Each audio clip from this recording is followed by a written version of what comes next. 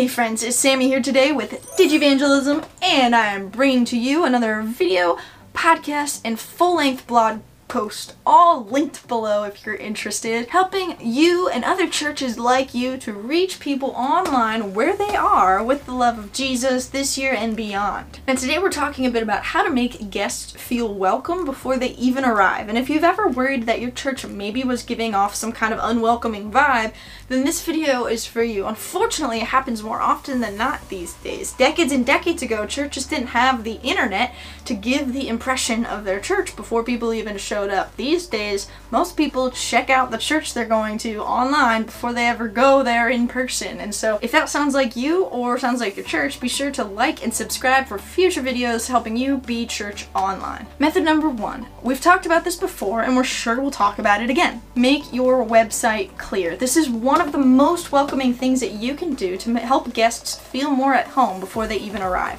One of the best things that you can put on your website is an I'm new here or a start here section, so people know exactly where to go to get the information that they need to feel comfortable showing up at your church. Beyond these guest-focused sections, you want to make sure that people know how to contact your church if they need to contact your church, and that they know how to get to your church if they need to get to your church. And if you have ministries posted on your website, just try to keep them up to date. That's a very welcoming thing. It's not so welcoming when your ministry says 2007 as the last update. This doesn't leave the best impression on your guests and might even be enough that they don't show up at all. Method number 2, create a welcome video. Now yes, this is leveling up a bit from just having the basics on your website, but think of how engaging it would be for a potential guest to see a whole video explaining what your church is all about. Yes, it's going to take more time and effort on your part or someone's part than just making a Facebook post about this stuff. But in the video, you could show your key leaders, you could answer frequently asked questions about your church, you could do a walkthrough that actually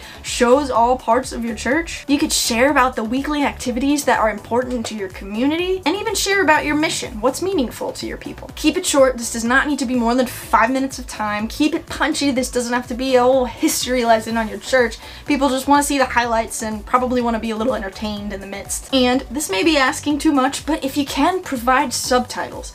Not every church is going to have the capacity to put subtitles on their video, but if you can, this just makes it accessible to so many more people, especially those people that are just scrolling through Facebook or scrolling through social media and they're not going to have their sound on and they're probably not going to turn it on even when they get to your video.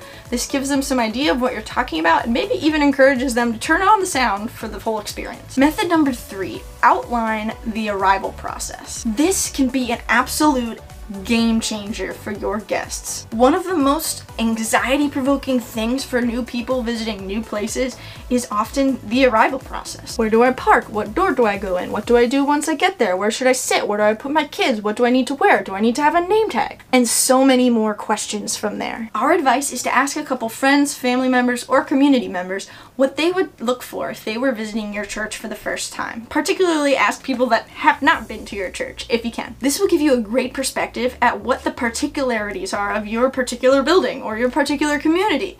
What do people need to know before they will show up? Then create a step-by-step video or photo series or text documents, something that gives people a walkthrough of the arrival process and can calm their anxieties and encourage additional guests to try your church out. Method number 4, be reachable.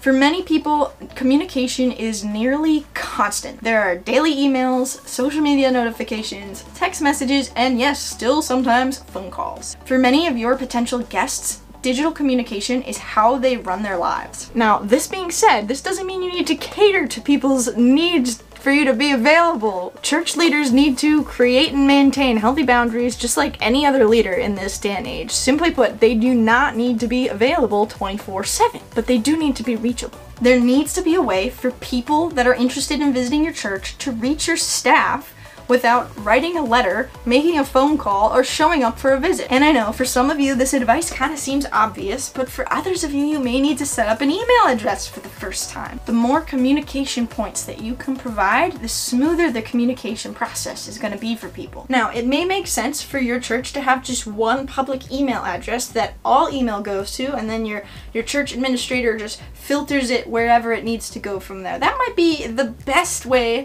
to protect other people's privacy, protect their sanity, and protect their healthy boundaries. But you also have to weigh the pros and cons of how long it's going to take that person to get that information where it needs to be. Whatever setup that you decide to go with, just make sure it works for everyone involved. Make sure your leadership is reachable if people want to reach them, because for some people, they will need to do that before they ever show up in person on a Sunday morning. Method number 5. Welcome guests with no strings attached.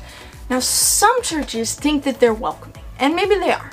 But what they don't realize is that their welcome always comes with a string. You can see it on some of their websites. Some churches are all about getting people through the door, but it's so clear that they only want you there so that you can volunteer or give some money or become a member as soon as physically possible. Unfortunately, if this comes out in your online communications, some guests are just gonna avoid your church like the plague. People just don't want to feel used, and they don't want to feel like you just want them there so that you can get their money or get their membership, or even have their volunteer hours. Maybe they'll do all of those things, but don't make that string attached. Don't make it like, that's why we want you here. The why behind you wanting them there, it should come down to Jesus and sharing that love of Jesus. Value them for who they are and welcome them with no strings attached. Last but not least, number 6. Provide directional signage. Providing some sort of directional signage might be a helpful and welcoming practice for your church. This is especially true if your church campus is particularly difficult to find, if your church is located down a long or windy road, your church address doesn't match where the GPS sends people, parking is confusing, it's unclear what building people should go to, or if it's unclear which door people should go to. Signs could be staked in the ground, or signs could be along the road or on doors, or even some churches like hold big signs to just welcome people and show them which way to go, guiding them every step of the way. That's awesome. Just taking that extra thought, that extra step to really take care of your guests and show them which way to go, that's gonna be so appreciated by anyone who has any sort of hesitancy that they might not be in the right location. And believe it or not, that is it. 6 ways that you can make your guests feel more welcome before they even arrive at your church. If that was helpful at all, please be sure to like, subscribe, and even share this video with someone that needs to see it. Today we brought the knowledge to you, and as always, now it's your turn to put it into action. God's peace be with you as you do.